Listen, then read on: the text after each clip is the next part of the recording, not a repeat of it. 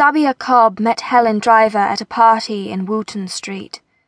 Who was giving the party, Sabia was unsure. She hadn't very much wanted to go, but a young man had asked her to. Usually, if she thought him harmless, she tried to go about with the occasional young man. It was only prudent. Oh, so Sabia believed. This young man was called Marcus, and he drove Sabia to a tall house, folded in a grey March evening mist. Upstairs, the party raged. Someone was always winding up the gramophone, and dance tunes came bleating out of it. Glasses and people clinked and glittered.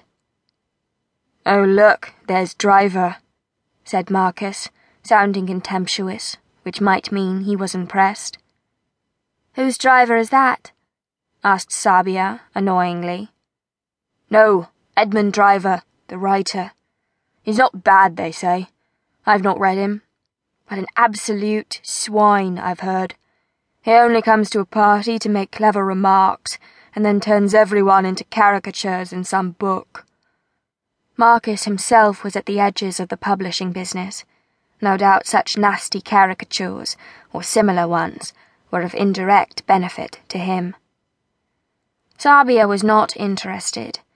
She drank her sticky blue cocktail slowly and looked round under her eyelids. Marcus had been too young for the war. Surely it wasn't this that made him look so unfinished, like a half-boiled egg. If so, that did not apply to Sabia, who had also been too young, properly, to understand. Now in her 20s, she might herself be wise enough, yet still felt she understood very little. Why, for example, was she really here at this party? Then she saw, with her serpent's gaze, Helen. "Who's that woman?" "Which?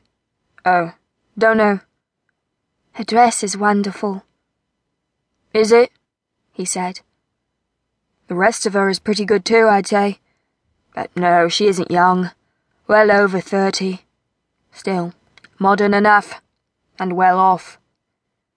Sabia, who hadn't really noticed at all Helen's long, slender, green stalk of a dress, did now see the flash of a wife's slave rings on her left hand. Then Marcus wanted to dance, so Sabia said she was too tired, and in a while he went off somewhere or other. And then Sabia glided, as she herself amusedly thought, like a panther through the thickets, and arrived where Helen was. Helen was not drinking a cocktail. Someone had found some whiskey, and she was drinking that. 3 men had surrounded her, and Sabia wondered which was the husband, for how alike these men all were, in their black and white. Sabia eased herself between 2 of them, who good-naturedly allowed her to do so. Sabia said brightly, "Oh, Daphne, how are you?"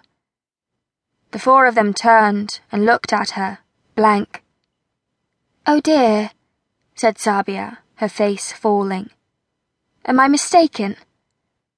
Helen laughed. She didn't seem put out. She didn't really look, Sabia thought, as if anything could irritate her very much. Nor would she take much notice of it. Her face was so smooth, only the tiny, faint pencil-sketched lines to either side of her mouth and at the edges of her eyes. No one, however, was going to enlighten Sabia, or draw her in. Of course, she was not really in their class.